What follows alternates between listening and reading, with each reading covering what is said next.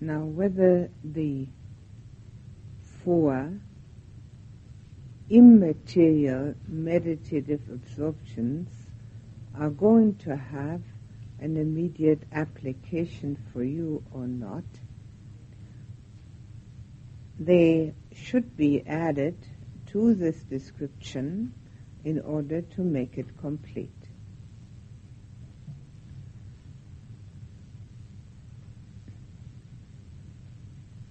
They're called immaterial because they have a quality of otherness, something that is not known to us in this material world that we live in. Now, when we speak about the material world that we live in, we're not talking about the fact that everybody is running after money, but material world as it concerns corporality, our body, and all the things that we can see and touch and taste and smell and hear, and all the things that we can think about, and even the emotions that we are familiar with. That is the latter is the fine material world, the one that we can touch upon in the fine material jhanas, the very fine and more subtle emotions. But when we come to the immaterial meditative absorptions, we touch upon a world which is unknown to us in the state that we are in, until and unless we meditate and become concentrated enough. That in itself brings one to understand immediately that there's something much different, something other than what we are usually concerned with. And because that is far more embracing and far more universal and has far greater application and reaches in the direction of absolute truth, we can see with an intelligent mind immediately that we have touched upon something which is not only more valuable, but far more in tune with that inner yearning that everybody has, or maybe I should say almost everybody, because I wouldn't know that everybody has it. So when we touch upon a world, an inner world, which is quite different from anything that is known or surmised, and also not being explained scientifically, and yet it's become our own inner experience, the result is one where the mind can, even out of this meditation, which it will be in most of the time, refer to that as a reference point.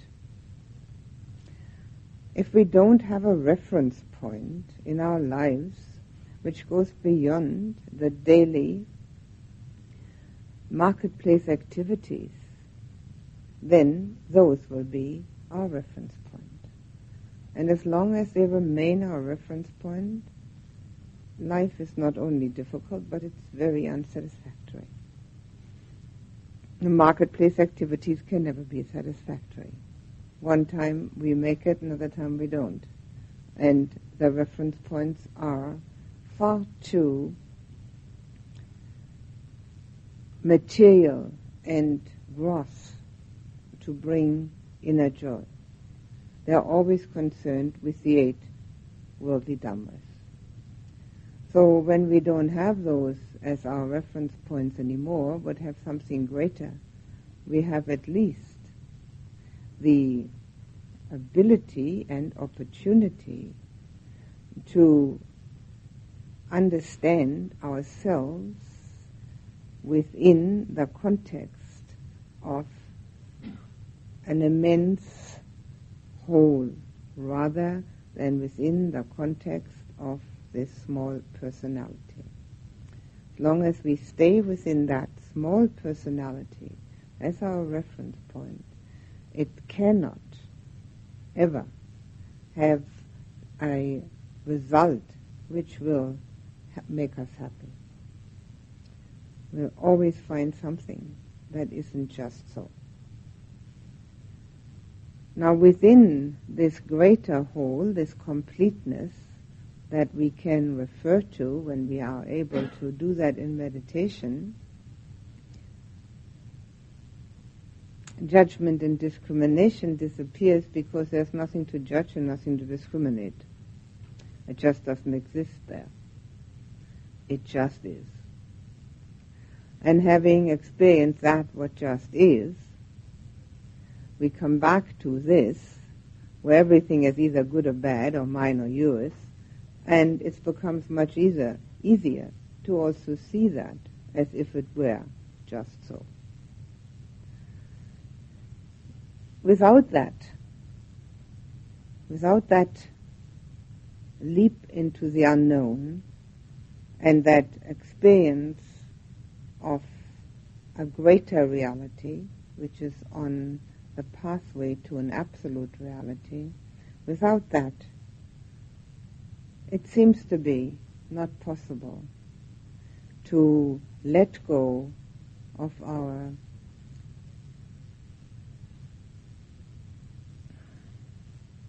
ego-concerned thought, speech, and activity.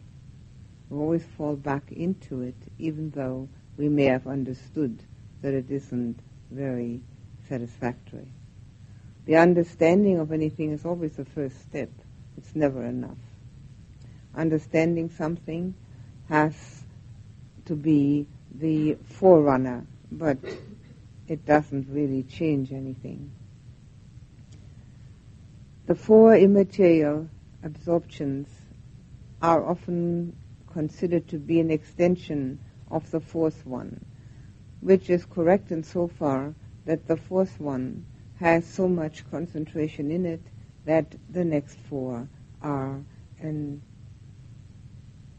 obvious progression. However, it often happens, as things usually do, that they don't go by the book, that people go from the third one to the fifth one and leave the fourth one out. It's quite all right, except they'll have to go back and learn the fourth one.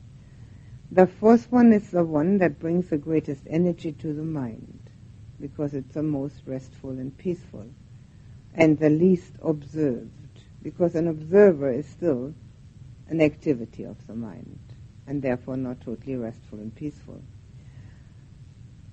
So because it brings so much energy to the mind, it makes the other four possible. It's often been discussed and thought about that this is very difficult. Once you've done it, you will know that it isn't. The Buddha again and again said that one should direct one's mind in those directions. There's a very important, very short sentence which is totally overlooked. And what it means is that one knows where one wants to go in the meditation and directs oneself there. Now, we can direct ourselves, our minds, to many things. You can direct yourself to go into the dining room and eat. But you can also direct yourself to go to your room and not eat. It's perfectly possible. It's a direction of the mind. You can direct your mind to go and read a book, but you can also direct your mind to read a book and to read a page and try to remember it. It's a totally different experience. We can direct our minds where we want to be. And if we know that, which is profitable, beneficial, and wholesome, and direct our minds there, we will have the experiences which are proclaimed by the Buddha as the necessary path for spiritual emancipation. The fifth one has a resemblance to the first one in the respect of being based on corporality. The first one, if you remember, those of you who are doing it, I'm surely going to remember, has physical sensation in it. It's a physical sensation. Maybe at this point I should mention or add, which I think I haven't done before, that when you do have the physical sensation, the focus of attention is not on the body, it's on the sensation. That's an important point. So the fifth one also has the physical as its foundation, insofar that it has an enormous expansion as its experience. Now, very often people feel as if this expansion starts from the body. And because the fifth one is called the infinity of space, that can be quite correct, because space is corporality. It is still not mentality. So, and there are only two things in the universe, corporality and mentality. So, the experience of the expansion of the body can be quite correct. Some people don't have that. Some people just experience it in its finality, but many do, and start with the outline of the body, which at that time is so fine, not gross as it is now, but so fine and subtle that it very easily expands. And expands as far as it possibly can.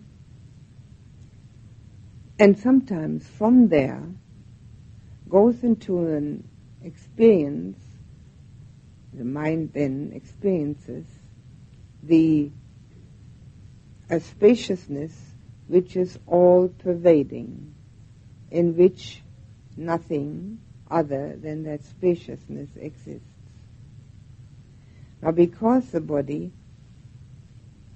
apparently has expanded to that utmost spaciousness, it gets lost in it, of course, and there is no personal body to be found. Everything is space in that experience. There's a very strong observer of that. And when one comes out of that, the understanding is immediate that this experience showed quite clearly that space is, but within that space, the me wasn't. Now we can talk about this me illusion and ego illusion for days, weeks, months, years. We can think about it and we can agree to it. It will make no difference. We've got to experience it. This particular experience is not a loss of the me illusion. This is a different kind of experience, a loss of it, and I will probably get to that explanation also in the course of this retreat. But it is a preview. It is an experience which shows that such it is, and nothing else. And because oneself has experienced that and comes out of that again, and there has been that experience, the totality aspect of universal existence is no longer a word or a mystery, but it is a fact. And that in itself changes one's perspective and one's perception to such a degree that one can never be exactly the same again. The change is very marked in one's relationship to nature around one and to people. It still doesn't mean that we're now going to love everybody equally, which would be nice. But it certainly means that we no longer feel separated.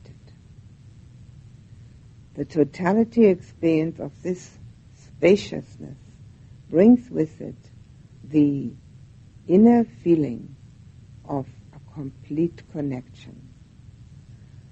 Now, we often talk about it, and people even have made a newspaper which is called We Are One or something like that.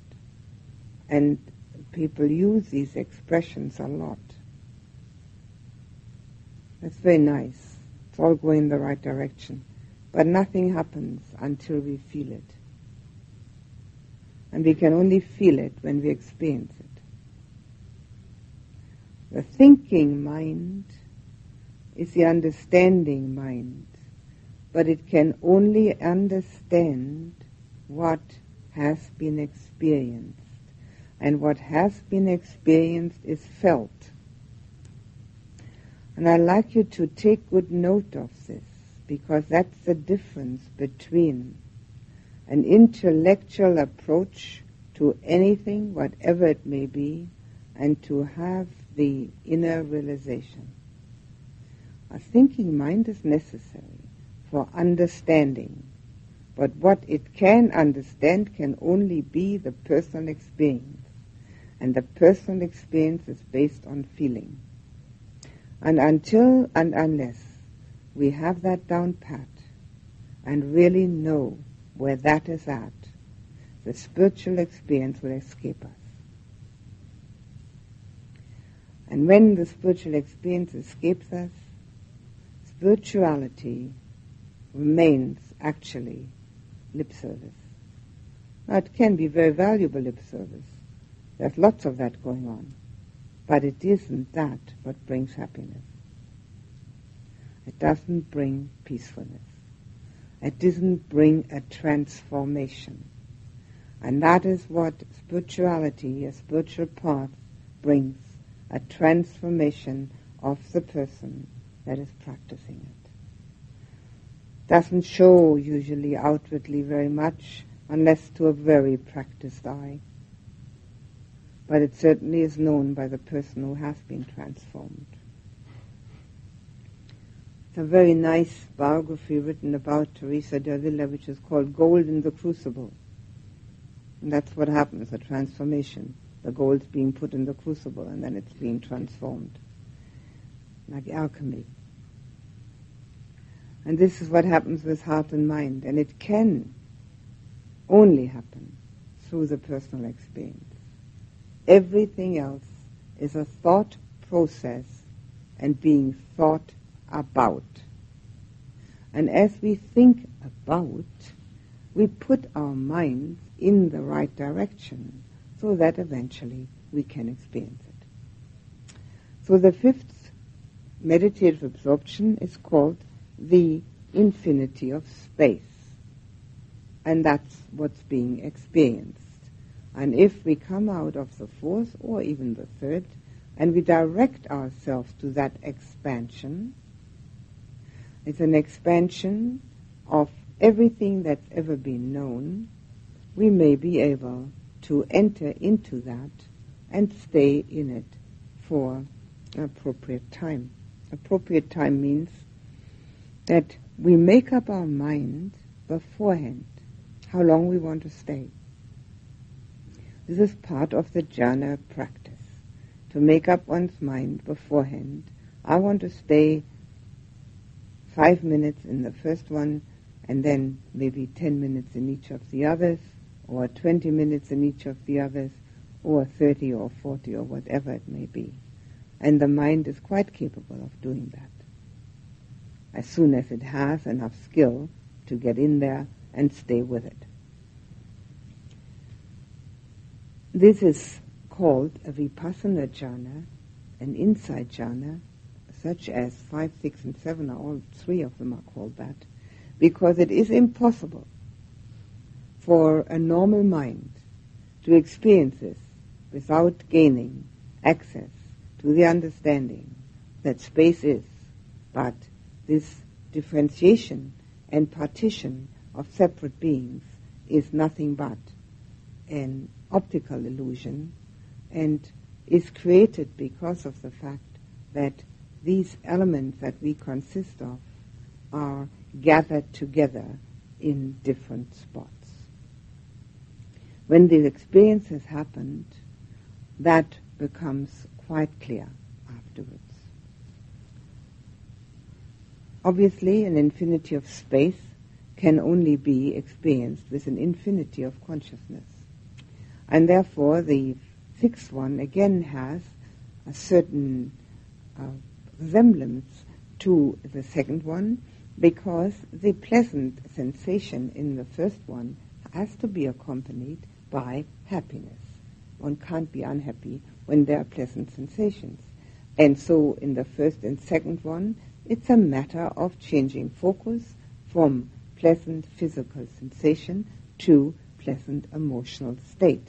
And in the fifth and sixth one, it is the same of changing focus from the experience of infinity of space to that which is experiencing it. And that's the infinity of consciousness. Now, the infinity of consciousness is an all-encompassing awareness which again brings to mind afterwards, or even while it's happening, because the observer is very strong in those. That's why they are vipassana jhanas. The understanding that even consciousness, even awareness, has no personality. It just is. It exists as an overall part of existence, and as long as we're here as a human being, we have part in that. Just as we have part in space, we take up space, we take up consciousness, but none of it is ours. It doesn't have any labels or names. When we get into the state of infinity of consciousness, there are no labels or names to be found. There are no partitions or separations. There are no me or you, mine or yours.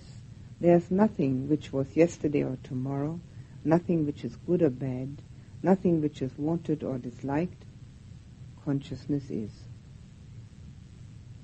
And as consciousness is all-encompassing, as we come out of it, we have another experience which shows us that our idea of me is not quite the way things really are.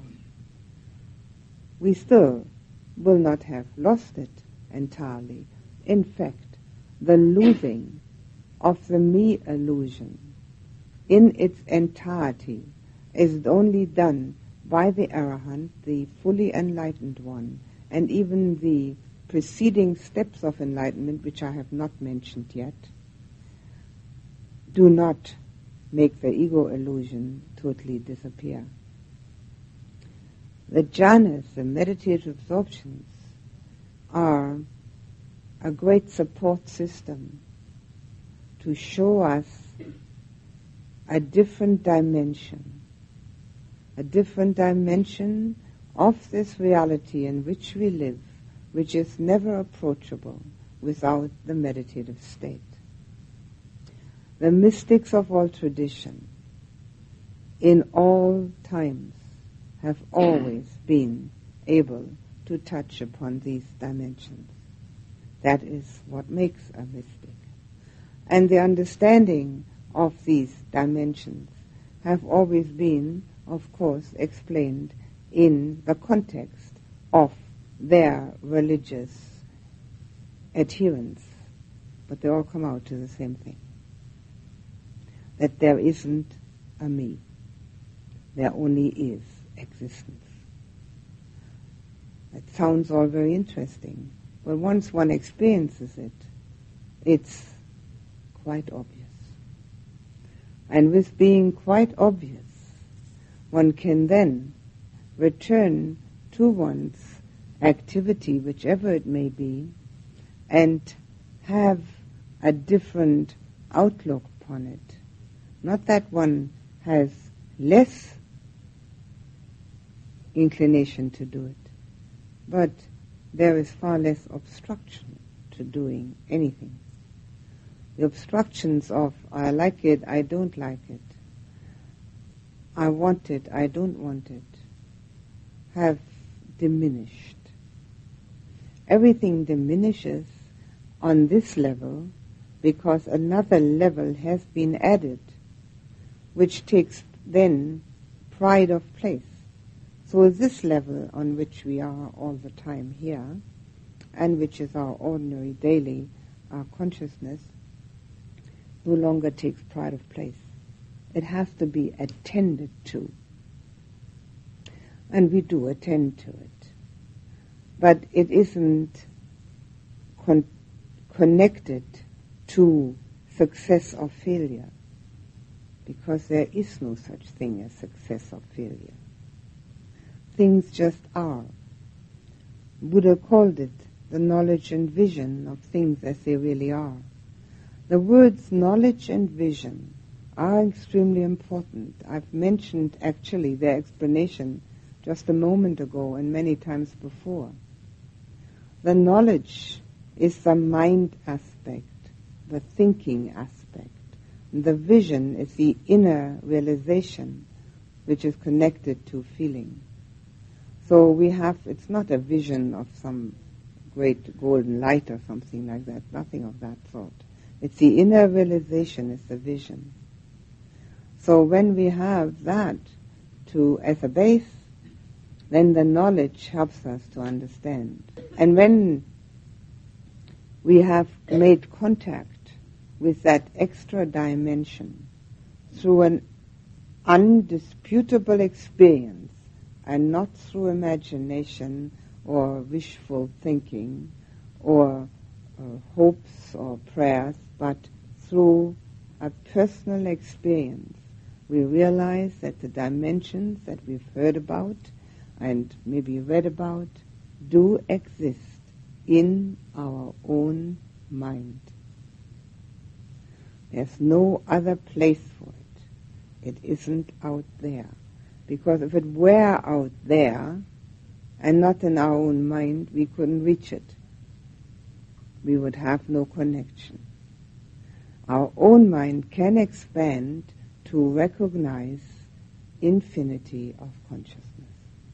And then coming back to its own limited consciousness, remain part of it in understanding.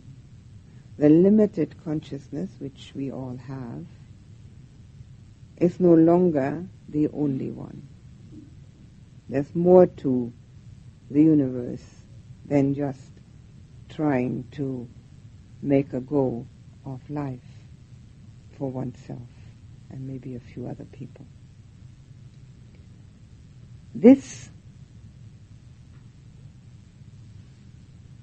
experience of those two has as a progression the next one, the seventh one, which is called the base of nothingness. Now the word nothing is often bandied about in Buddhist terminology and usually misunderstood. It doesn't mean that there's nothing.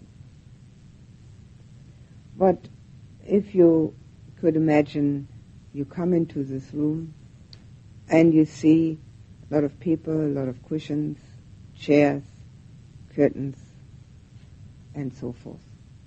And then all that is taken out, every bit of it. And you come into this room and there's nothing. The room is empty.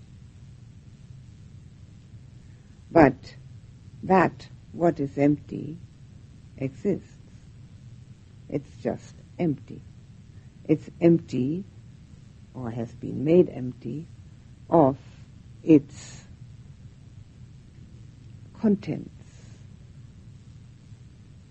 So when the two have been experienced, the infinity of space and the infinity of consciousness, the mind usually, quite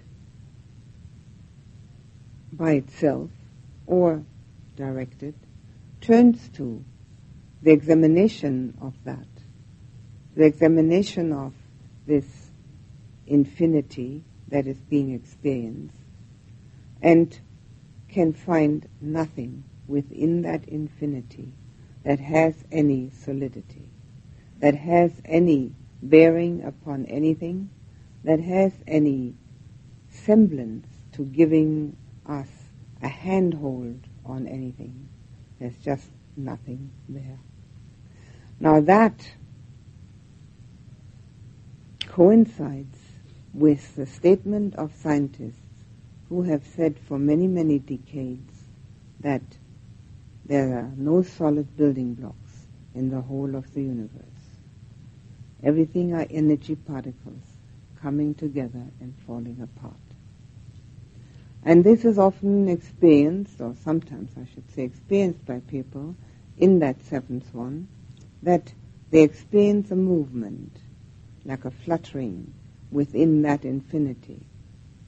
But others experience nothing but an immensity which has nothing at all in it on which anything or anyone can base themselves or hang on to. Because of the fact that these are extremely peaceful and pleasant experiences, no fear is felt at all. There's no fear, there's no rejection, no resistance. The mind has been made ready through the progressive experience of step by step.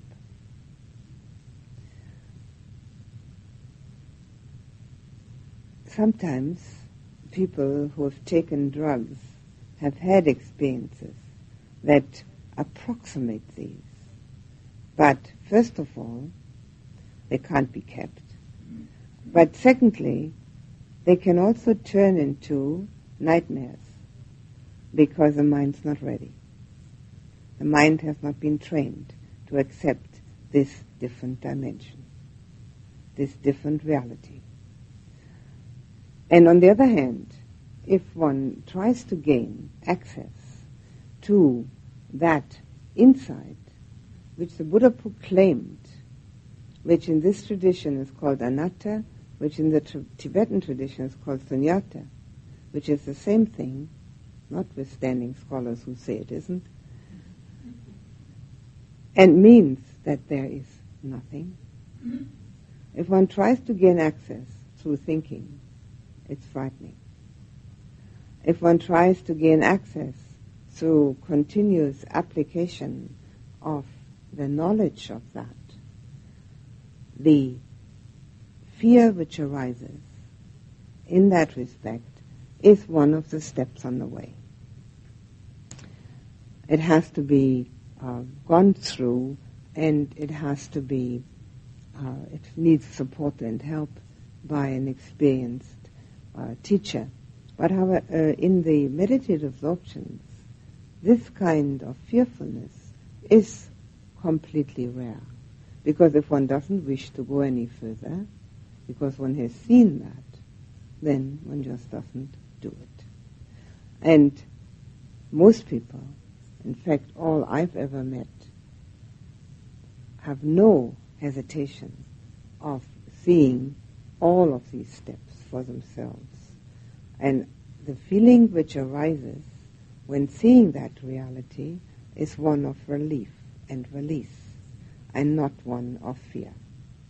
The relief and release is like letting go of a burden at that time, of having to make things right, perfect, just so, applicable to oneself, and all the different ideas we have about our lives. In that immensity of space and consciousness in which nothing solid exists, what has to be done? Nothing. Absolutely nothing. It just is. And because we already are, all we have to do is become aware of that. And of course, that's what we're sitting here for. But other than that, we have maybe a duty, a responsibility to keep this body alive as long as it has the functions for life. And maybe we can share what we have found. But other than that, we already are. And the immensity of existence and universal space and consciousness already is. We don't have to fix it. We don't have to clean it. We don't have to insure it. We don't have to do anything. It just is. And we are within it. Now that brings relief and release from the strain and stress of trying to become somebody or be somebody or gain something. Everything just exists as it is. These three are called the insight jhanas, the vipassana jhanas, because one can't help but gain insight. And because of the fact that the mind has been based upon the peaceful and happy ones which came first, and of course these also are peaceful, space and consciousness are peaceful, the resistance and rejection which is natural in the mind of human beings does not have the forcefulness that it usually has, so that we do not like to know about nobody there. But it has, the mind has a pliability, and it has an expansiveness, and it has a softness without which it could never have gotten into the jhanas. And because it has that as its qualities, it can also accept these new understandings quite easily, without fear.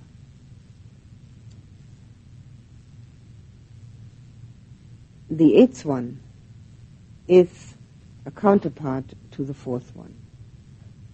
The fourth one is very peaceful and eliminates the observer to a great extent. The eighth one eliminates the observer even more. It's called neither perception nor non-perception. In other words, the mind does not really perceive what's going on. The observer is not really there, but it's also not totally eliminated. The path moments, about which I will speak at another time, eliminate the observer totally. That's the difference between jhanas and enlightenment moments. But in the eighth one, we have a foretaste of this. The foretaste of the experience without the experiencer, to a great extent, not completely. It's neither perception nor non-perception. So what actually happens is that the mind becomes so quiet and so peaceful that only afterwards, when it comes out of it, can it say with any degree of certainty, I wasn't asleep. I was there, but I wasn't asleep. And that's about it. It cannot really say other than recognizing a great surge of mind energy. Now that can be used as a criteria. When there's mind energy, not to be confused with physical energy, but mind energy, which means there's clarity of mind, and a mind which is capable and happy to see much wider connections, to understand totality, and has the clarity to be able to cut through that what we're usually concerned with, then we can assume that mind energy has been supplied. So if we come out of any of these meditation states and feel ready to tear this house down and build it up again, we are obviously had a good meditation. If we feel as if it were time to go to bed, I can assure you we had a dreadful meditation, whether we know it or not. If we feel tired, it is a state bordering on trance. Whether it was real trance or not doesn't matter. The tiredness after the meditation is a sure indication that the mind was not concentrated, but was dull. Is this something that some people have to fight and have to deal with, and others never get even in the neighborhood of that? The eighth one gives the greatest mind energy and the greatest foretaste of not being there. And when one comes out of it, one knows that nothing can be compared in peacefulness and happiness to not being there. Doesn't mean being dead. It just means that while still alive, there is no connection to this personality cult that we are all engaged in by putting ourselves in the middle of it all. With a universe the size it is, we can manage to find so many middles, but it doesn't really bring us happiness. And as we experience this foretaste of a loss of self, we realize that nothing can be compared to that kind of peace. The eighth one is not an insight jhana. Neither is the fourth one. These two are regeneration of mind. The greatest insights come in 5, 6, and 7. However, if you remember, as I explained this morning, that even in the third one, which is the contentment one, we have a very strong understanding that wishlessness is also the loss of dukkha, because we are contented and at peace in the third one. The immaterial, the arupa jhanas, bring us to the experience of a dimension which makes it possible to realize many spiritual concepts which we may have read or heard about, which in the past we may have sort of put aside as imagination or as something which needs to be believed in, but that's all. The Buddha was adamant. Nothing has to be believed. Everything has to be tried out. We need enough faith and confidence in the teaching to try it all out. Then we make our own assessment. If we don't have enough faith and confidence to try, we'll never find out whether it's true. Whatever we find out for ourselves, that is the truth we contain within. All the other things are only direction finders. The Buddha's teaching is an excellent roadmap with signposts at every corner. The signposts are written in any understandable language we want. No secrets. One of the mudras, the hand motions that are used in this tradition, is the right hand in the lap and the left hand open with the palm to the front. And it depicts the Buddha's words that he has taught: with an open hand, no secrets. There has never been esoteric secrets in the Buddha's teaching. Nothing but guidelines and explanations on how to do it. And then leaving people up to their own trial and error to try and find out whether the teaching is correct. Naturally, in the Buddha's lifetime, he was available to answer questions. And the discourses of the Buddha are many, many times answers to questions. So if you have any questions, you can ask them now. Yes? For the fourth jhana, you said that the sense of hearing goes. Is that also true of the other senses? If somebody were to touch you, would you not feel? You wouldn't realize, well, I have to admit, nobody's ever touched me. I don't know. You don't? No, that you wouldn't know. That you wouldn't know. But you also...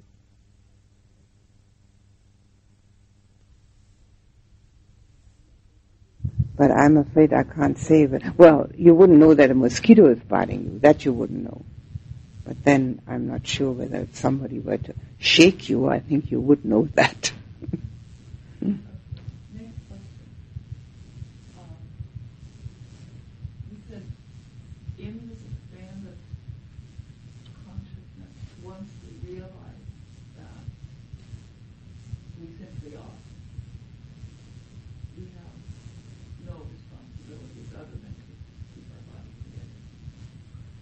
I didn't quite say that. Yes, if you become aware of another dimension in which things just are, or let's say space and consciousness just are, you can take some of that back with you into this ordinary consciousness and recognize the fact that everything just is. Your responsibilities, naturally, if you have other bodies that need to be kept alive, well, obviously that has to be done too. And you can share your skills and abilities. But the worry and fear of, am I going to have enough? Am I going to be able to do it? Are they going to love me? Is it going to work out? Am I going to keep it? And all the rest of the worries which are constant in the minds of people, they no longer have that kind of impact. They eventually disappear altogether, but in the beginning they become less and less. My question is, do you have a responsibility towards the planet? You mean keeping this globe in order? Oh, sure. Certainly. I mean, this globe is our momentary abode, and you don't mess up this meditation hall here, and if there was a mess, somebody would certainly come and pick it up and clean it up again. So the same way as we don't mess up the place where we physically find ourselves right now, we certainly have a responsibility to keep the things in order which we touch upon or which are around us, which we live. We don't just say the pollution is. If you want to do something about pollution, there is a way that people sometimes misunderstand how to deal with that. Namely, they get angry about it. That's a very useless endeavor. But if we like to keep our planet in order, certainly it's like housekeeping. I mean, some people don't keep their houses in order and then everything looks a big mess. And other people do. So if we are concerned with good housekeeping, certainly. But the biggest pollution that exists on this globe are our minds. And our minds are polluting the whole of this globe, and not only that, they're polluting the universe. And if we don't have some minds, which we always have, that are pure and make a counterbalance, it would probably look much worse. So if we can think of a purification of our own minds, which at the same time then will help to purify as far and as wide as our minds reach, strength of mind. Then we can also say that the housekeeping which should be done on this planet might fall into our area of activity. I mean, it depends. Not everybody's a housekeeper. Some people do other things. So it is our responsibility, the main responsibility we have is the purification of our own mind. That's the main responsibility. Anything else?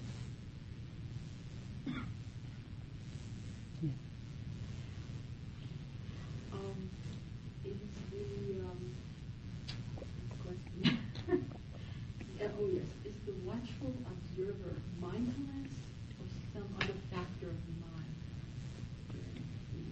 No, you can call it mindfulness. But you see, mindfulness is absolutely essential to even get to any of these states. Mindfulness is a one-pointed observation. So when what I'm calling the observer, you can call the mindfulness, yes. Mm-hmm. We understand that the Lord Buddha passed into final nirvana and nirvana in the fourth jhana. Between fourth and fifth. Between fourth and fifth. Why? Oh, we don't know.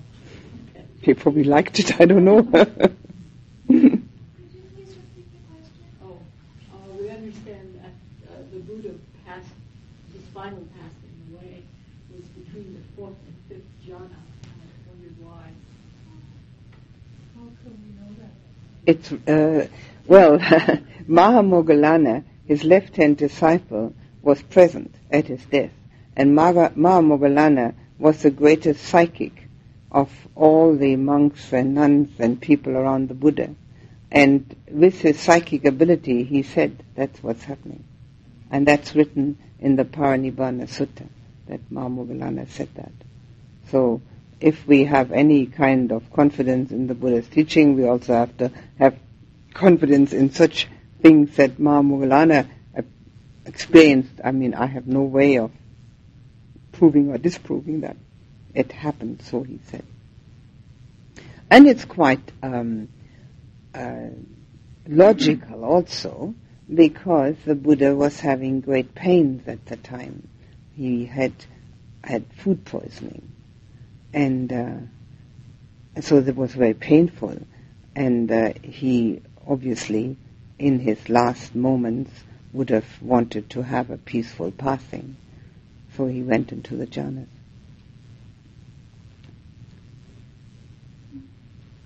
Yes. This talk is making me a little bit nervous because some of my role models have been meditating for 25 years and have not achieved these states. How do you know that? What determines if you do, if you don't in this lifetime? How do you know that they haven't attained these states? Well, they haven't shared them. And they've been sharing in the past 10 years their experiences and their teachings with me, and they haven't said anything about it. I mean, they said they've had good states and that, but none of these things that I've heard. So maybe their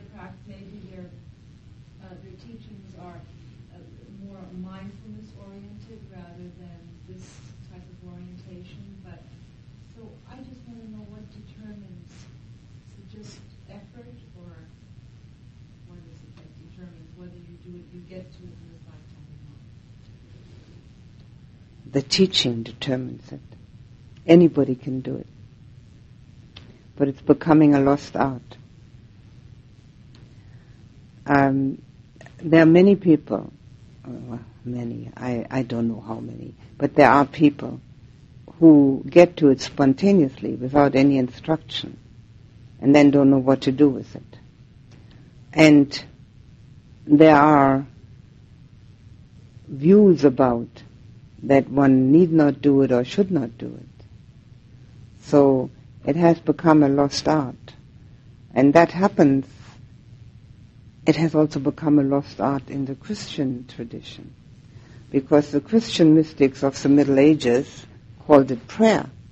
And if you were ever to read Francis de Osuna or Teresa de Avila, you would recognize the same states that they're talking about in their explanations of what I've been talking about. Exactly the same thing, but it's lost. Why is it lost? I don't know why it's lost in the Christian tradition. I have had no insight into that. In the Buddhist tradition, it has become lost as a teaching because of viewpoints and opinions. And viewpoints and opinions are rampant in the world. And these viewpoints and opinions have then thereby made it impossible for people to get at this. My teacher in Sri Lanka is an 87-year-old monk by the name of Venerable Jnanarama, lives at a monastery called Mitrigala. And when I first met him, which was in 1983, and discussed this teaching with him, he said to me, "You must go into the world and teach this, and because this is a lost art." And I didn't quite understand what he said. I said, "Yes, but I am already teaching." He said, "No, you must teach this." And in Sri Lanka, that took quite a bit of courage, because in Sri Lanka, people believe that it's not possible to do this. And in Burma, they also believe that. And so because the teaching has come from these ideas that it isn't possible, it isn't being taught. So what I'm hearing you say is staying with the practice and staying with the teacher. Yes, if one wants to do the jhanas, all one needs is to be taught to do them. That's all one needs. It's all that's necessary. I have never, in the years now that I have been teaching the jhanas, which is not the whole of the 16 years, but only since Venerable Jnanarama was so adamant about it, maybe now it's only 6 years. I've never yet had a course where at least, let's say, I don't know the percentage, but maybe 6 people out of 25 would do it. You go through all 8 of them, or 5? Well, some of those. No, not necessarily all 8. Some of them. Is it a certain type of mind? Is it people grounded so much in the body that because I find I'm in my body a lot and struggle with the mind, in the body a lot. And I wonder, is it... What does that mean? I don't understand. What does it mean to struggle with the mind in the body? Planning and, all kinds of heavy earthly things. Oh, right. All right. I didn't understand the part about being in the body. Yes, of course, there are some people who have it much easier than others. It's the greed people who have it much easier to get into the jhanas. They have it much easier to get into faith, confidence, devotion. Life's much easier for them than for the hate people. It's much harder for them to become enlightened because greed is pleasant. The results of greed, anyway, are pleasant, and the results of hate are terribly unpleasant. But this is a generalization, and besides, we all have both, right? So we have a little more of one than the other. How many years have you been meditating? 9. You should be able to do it. Steady? Steady meditation? No, not steady. Not every single day. No, but mostly? Mostly in the past 3-4 years. Yeah. Well, 3-4 years is usually not enough. But 6-7 years should be enough. But that's again a generalization. I have had monks in Sri Lanka who've been meditating for 15 years, and then finally Venerable Jnanarama got sick and tired of them, sent them to me and said, "Now come on, do something." They've been sitting there for 15 years doing nothing, So they were Westerners, So that's why he sent them, because so I could talk to them in English or in German or whatever the case may be. And they were doing it for 15 years and weren't getting anywhere with it. So these are generalizations. It's very difficult to know. But you see now, you need to remember what I said at the very beginning. It's very difficult to remember all that, I know. Sometimes I wonder how I remember it all. I said that you have immediate benefits, even just from sitting down and doing meditation. The first one is that you're counteracting sloth and torpor by sitting down. The second one is that you're making good karma, because the intention is good. The third one is that every single second of concentration is a second of purification. Then, the other thing is that if you learn to label, you gain insight into your thought patterns, and as you have, because apparently it's planning, it's your thought pattern, and you may be able to do something about that, right? Because you can see that it's not very useful. And the labeling itself is of great benefit, because in daily life you also have then the ability to label and to substitute, because you're substituting now with the breath every time you label. So then in daily life you label something as unwholesome or unprofitable and substitute with the wholesome. So no matter what you do, you have benefit from it. It also creates the era around you that has mindfulness as its base. So whether you have great mindfulness or medium or small mindfulness, some mindfulness is created, because the mindfulness on the breath has to have some results. So no matter how little we do or how much we do, the benefits are always there. So, but I personally consider it my duty to teach the whole way, and those that can do it will be benefiting, and those that can't do it will see that there is something else that can be done. It can create envy or jealousy, because when we have that, we can put a label on that, say, that's what's happening. Or despondency, I can't do that, I must be no good.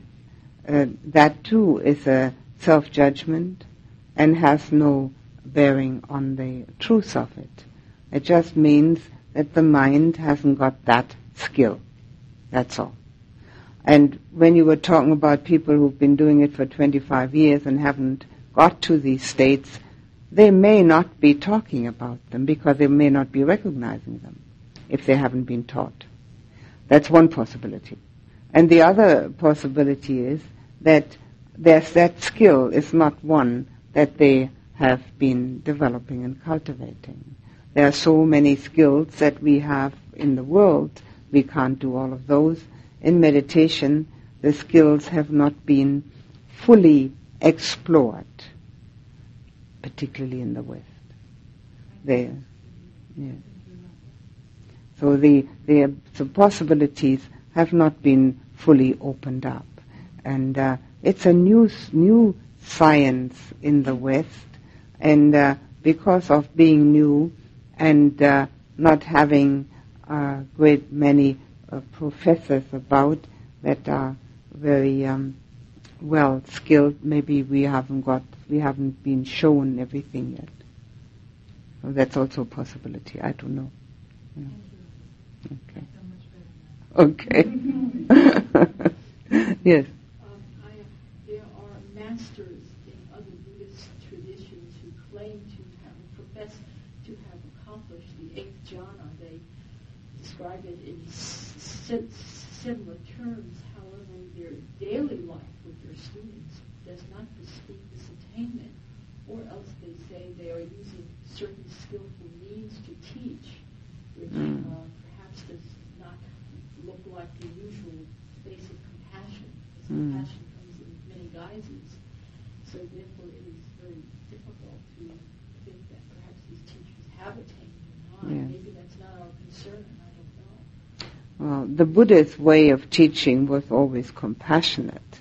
He certainly did not, but he did call his monks and nuns fools. He did not do that with lay people. He was far more considerate to them because he thought, well, they have also other duties and they are not that committed. But he certainly called his monks and nuns that. But that was the worst he ever called them. Nothing worse than that. And he also didn't yell and scream at them, as far as we can tell from the books. The attainments of the jhanas are not the attainments of the path and fruit. They lead to it, and they make it possible for one to have an easy transition. But they are not the attainment themselves. So if somebody has attained 8 jhanas,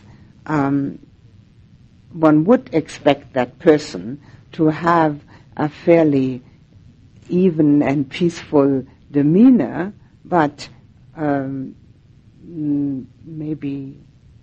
maybe can also, change at times. But the skillful means of, do you mean anger and that type of thing? Yes, well, not in the Buddhist tradition, or because that is actually a Hindu thing. People said that compassion may also wear the face of anger. You don't have the emotion, but you have I see what you mean. Yes, well, maybe, I don't know. Yes, possible, I don't know. It's a possibility. Yes. Is there any relevance in your meditation, in the course of the meditation, it's sort of like you're pushing the mind to keep track of the breath, and every once in a while you get off and you catch it, and then you push back on to the breath. And if that just happens a few times, and it seems like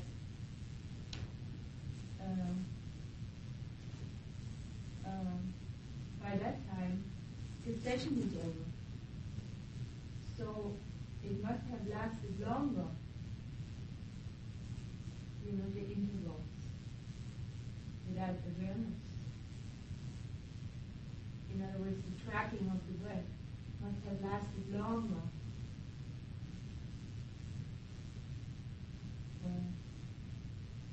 I have a hard time saying. I'm not quite sure what you mean.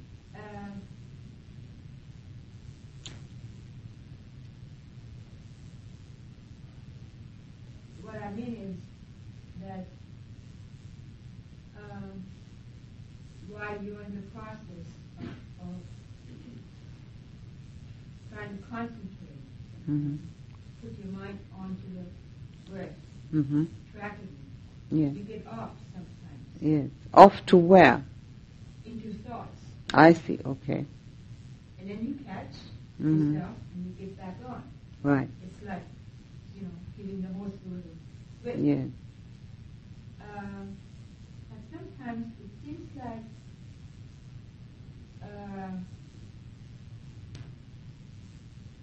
that happens in the experience, it seems like it happens very often. But actually, I experienced that it doesn't happen.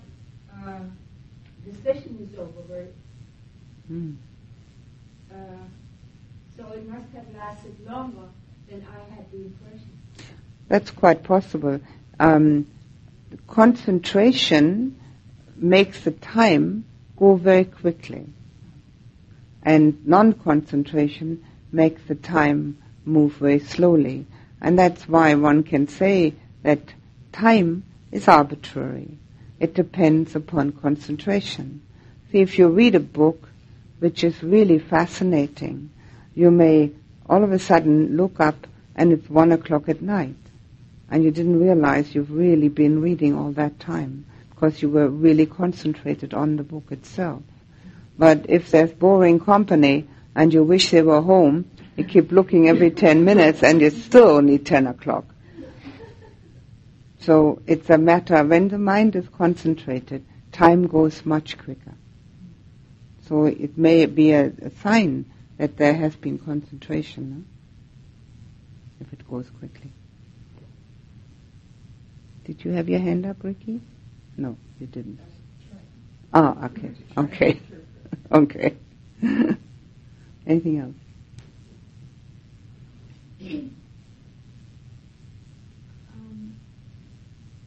After I meditate, I feel energetic and stuff. Occasionally, I'll just think of what you say after I have a small discussion with you and talk about fear. And then maybe my body is just so tired, or not tired, but totally drained for a few minutes. You feel, after the meditation, you feel drained? No, I feel fine then. Yes. I felt very energetic and everything. And then just speaking with you for a moment about fear or something. And then you feel drained. Yeah, it's just as if I fall over. Well, fear is, of course, a negative emotion, and the negativity may have made you feel drained. Negativities make one feel drained. And when the mind has a positive lilt to it, it is buoyant. So if there are any negativities in the mind, that's why we need to drop them as quickly as possible. Because life becomes more and more difficult because the mind cannot cope because it loses its energy. Yes. I have a question about sitting posture. I noticed two things in myself. One is the deeper my concentration, instead of having a nice, and I come from a Zen tradition, but instead of having a nice upright posture, which is kind of part of the fierceness of Zen, that I just like slump Mm-hmm. completely. I mean, almost as though I could just fall over. And sometimes I have the sense of falling thin, and I'll swear that I've fallen over, and I haven't fallen over. Mm-hmm. But and I noticed too that I, because of the back problem, I was sitting my legs back because it was easier on my back. Mm. I realized I've gone back to sitting cross-legged because I felt like my sleep posture is stable enough to That's sit right. for long periods of time. Yes. That's why the cross-legged or the lotus position has been used traditionally because of its stability. Because when one gets concentrated, body consciousness disappears, and as it disappears, one needs a stable posture in order to not, fall over. It's so unusual for people. I mean, I found myself falling over. But you didn't. No, well, I caught myself because I became aware of my not being. If you were actually falling, that was a lack of mindfulness. Well, or leaning, I guess. Yeah, leaning is quite possible. Well, the minute you become aware of either leaning or slumping, you're no longer concentrated on the meditation subject, and you might as well straighten up. But as long as you're concentrated on the meditation subject, you wouldn't know which way the body is, and you just leave it be, of course. But then, when you do know, you straighten up. So what's the idea about keeping, because I've always thought I had to keep a straight back in order to be able to meditate or be concentrated. And so it's just strange to find my body. I mean, I can even feel as I become more and more concentrated, I just feel a relaxing. Because it's more important to be concentrated, more interesting. I should hope it's more interesting. Yes, it's more important to be concentrated than keeping a straight back, that's for sure. In the beginning of the practice of the jhanas, one finds oneself slumping quite often. And it can become a habit. It's because of the fact there are two factors. One is that the body consciousness isn't there. And the other one is that the mind becomes so relaxed and so at ease and so pliable that the body, of course, goes along with it. And if you notice it... I'm watching myself asleep. I mean, I'm not asleep, but I'm so... It's a feeling as though I think I must be asleep, but I know I'm not asleep because I'm... Well, that depends. That I can't answer. I don't know. That you have to know, whether we're asleep or not. But it is certainly true that with the mind being totally pliable, the body becomes the same. And it's a matter of, when you become aware of it, of straightening it up again, and also a matter of eventually, possibly, having a determination at the beginning to keep it as well straight as possible. That may also help. But whether you're asleep or not, I can't tell you. That you have to know. Yes. Sometimes when my body is relaxed and the breath becomes very small, I sense the blood becomes all powerful. I mean, not necessarily the heart, but different parts of the body. I can feel that surging. And I'm unclear as to where to go with that. Since it's away from the breath, you kind of lost the breath because the other is more strong. It's the movement of the blood that you feel? Pumping, but not necessarily. It's more of a surging. Is it pleasant? Yes. Oh, well. It's not the blood. It's a sensation. So put your attention on that sensation. Yes. And stay with that sensation. And when your concentration fades, look at the impermanence of it, recollect how you got there and do it again. And then, having done it 2 or 3 times for a length of, how long were you able to stay on it so far? Momentarily? Or a little longer, okay. Make it 15 minutes or something like that, okay? And then come and tell me, all right? When I get up, then come and tell me that you've done it nicely, all right? Okay. And I'll tell you what to do with it. Yes? I finally found a comfortable position. That's good. I'm glad to hear that. Other than lying down. In my room, found a way that I finally found. And I went through the sleeping. And at the end, I don't know how to describe it. A heaviness that was like, my whole body, like lead, only like I think about lava, only I don't know if molten lava is heavy.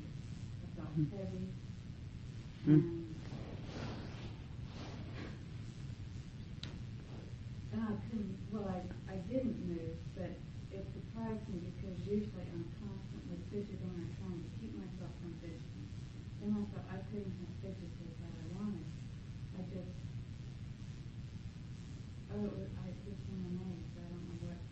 Would you tell me the same thing, just to be aware of it and see how I got there and do it again? Well, you went through the body in the sweeping, and then you became aware of this heaviness in the whole body. Is that right? Okay. Become aware of it and do the sweep again and see what happens. Okay? Because heaviness is usually not very pleasant. Was it unpleasant? No. Well, was it pleasant?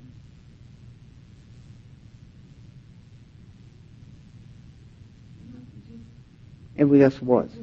Yeah, okay. Become aware of it and then start again from the top and go through it. Okay, see what happens. All right?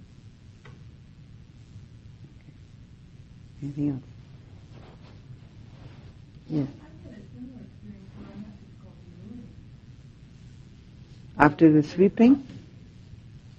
After the sweeping? Well, that's another thing. Maybe I should mention this. This is a good thing that you're asking about this. If you have had a concentrated meditation and the bell rings and you ready to stop because the bell has rung, don't open your eyes and jump up.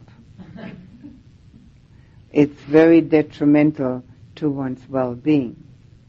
Very gently, first, look at the impermanence of whatever it was that you were engaged in, then reconsider the pathway that you've taken, then very gently open your eyes. Some people find it very helpful to put their palms on the eyes and then open them afterwards. And then, after you've done that, move your body a little and then gently stand up. And not very quickly, but very, very slowly.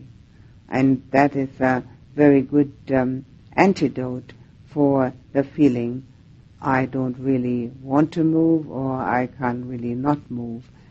It isn't a good sign.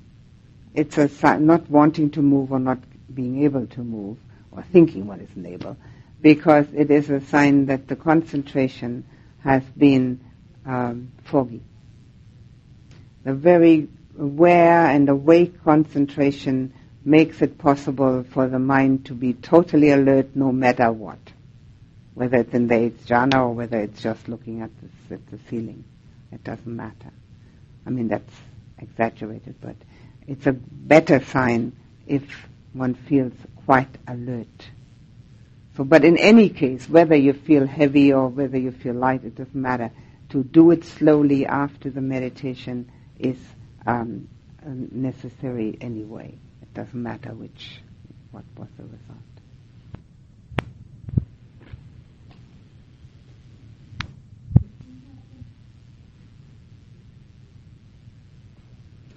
And please put the attention on the breath for just a moment.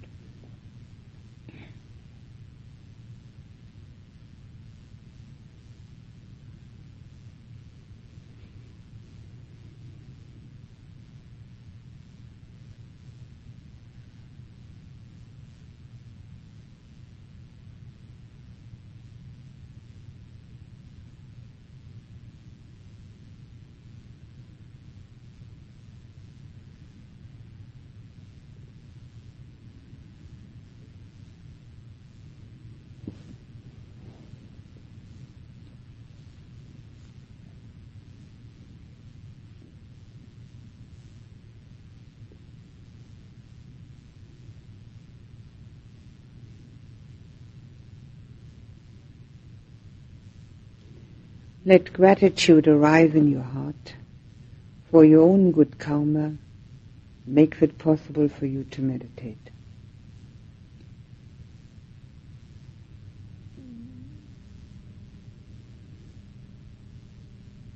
Look around you in your mind, see how few people do it, and let gratitude engulf you for your excellent situation, for being healthy enough, strong enough, energetic enough to make this effort.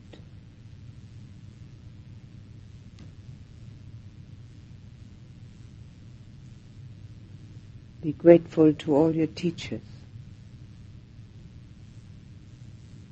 who have each given you some part of their heart and mind.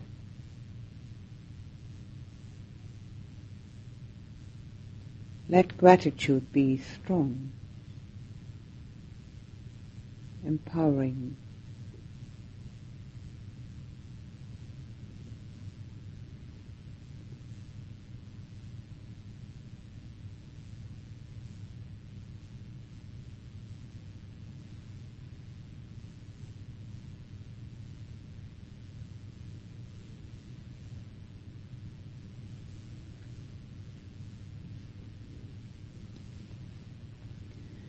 fill the person nearest you with your gratitude for his or her presence and support in this meditative endeavor. Be grateful that this other person is also trying the same thing you are.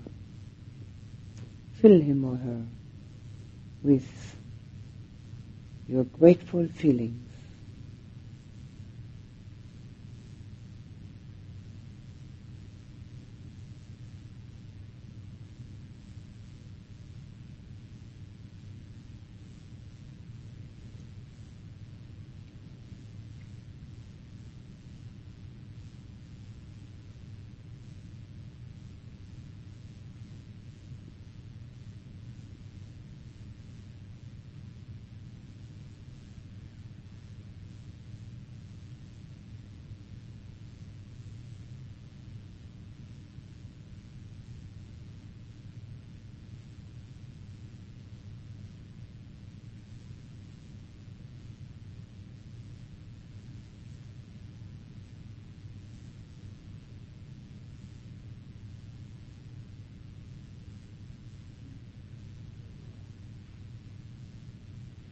Fill everyone here with your gratitude.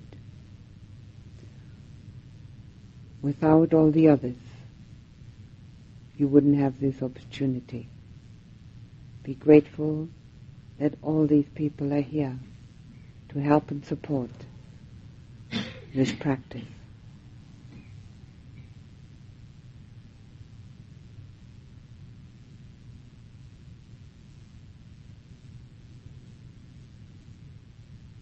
Feel the joy that comes from being grateful.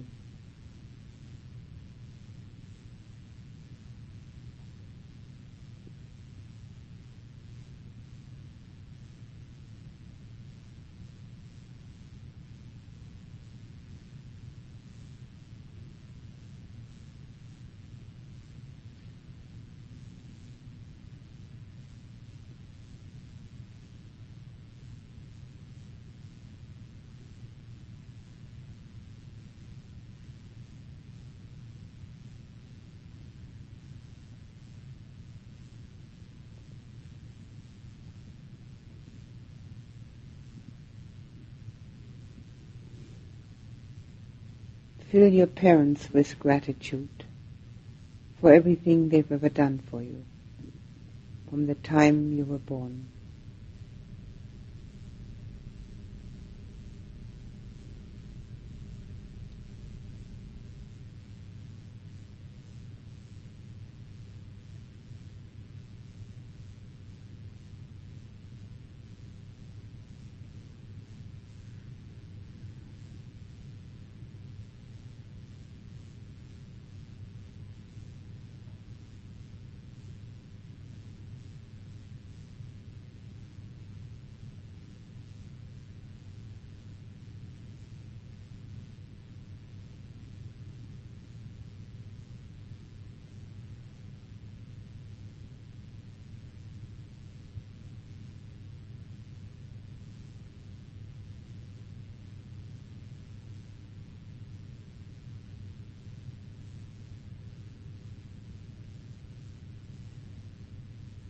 Fill your nearest and dearest people with gratitude.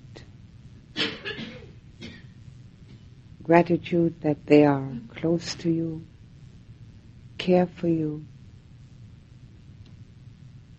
and support your meditation practice by letting you come here.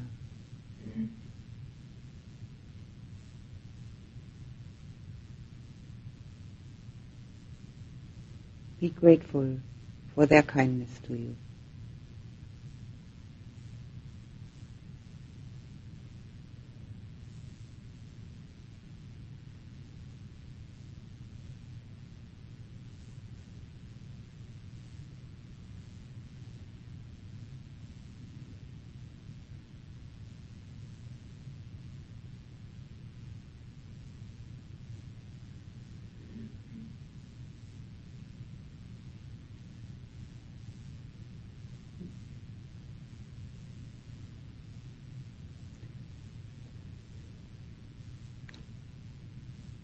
fill all your friends with gratitude for the simple reason that they are your friends. Be grateful that they are kind and concerned about you. Let them feel your gratitude.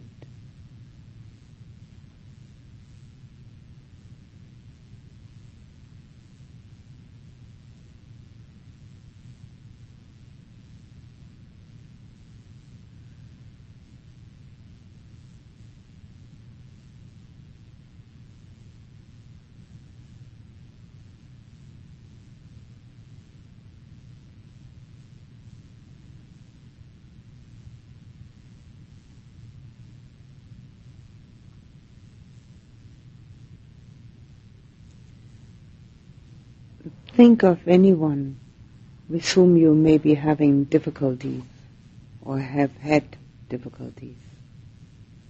Fill that person with your wholehearted gratitude for the learning experience he or she has given you. An invaluable learning experience. Be grateful for it. Give that gratitude to that person.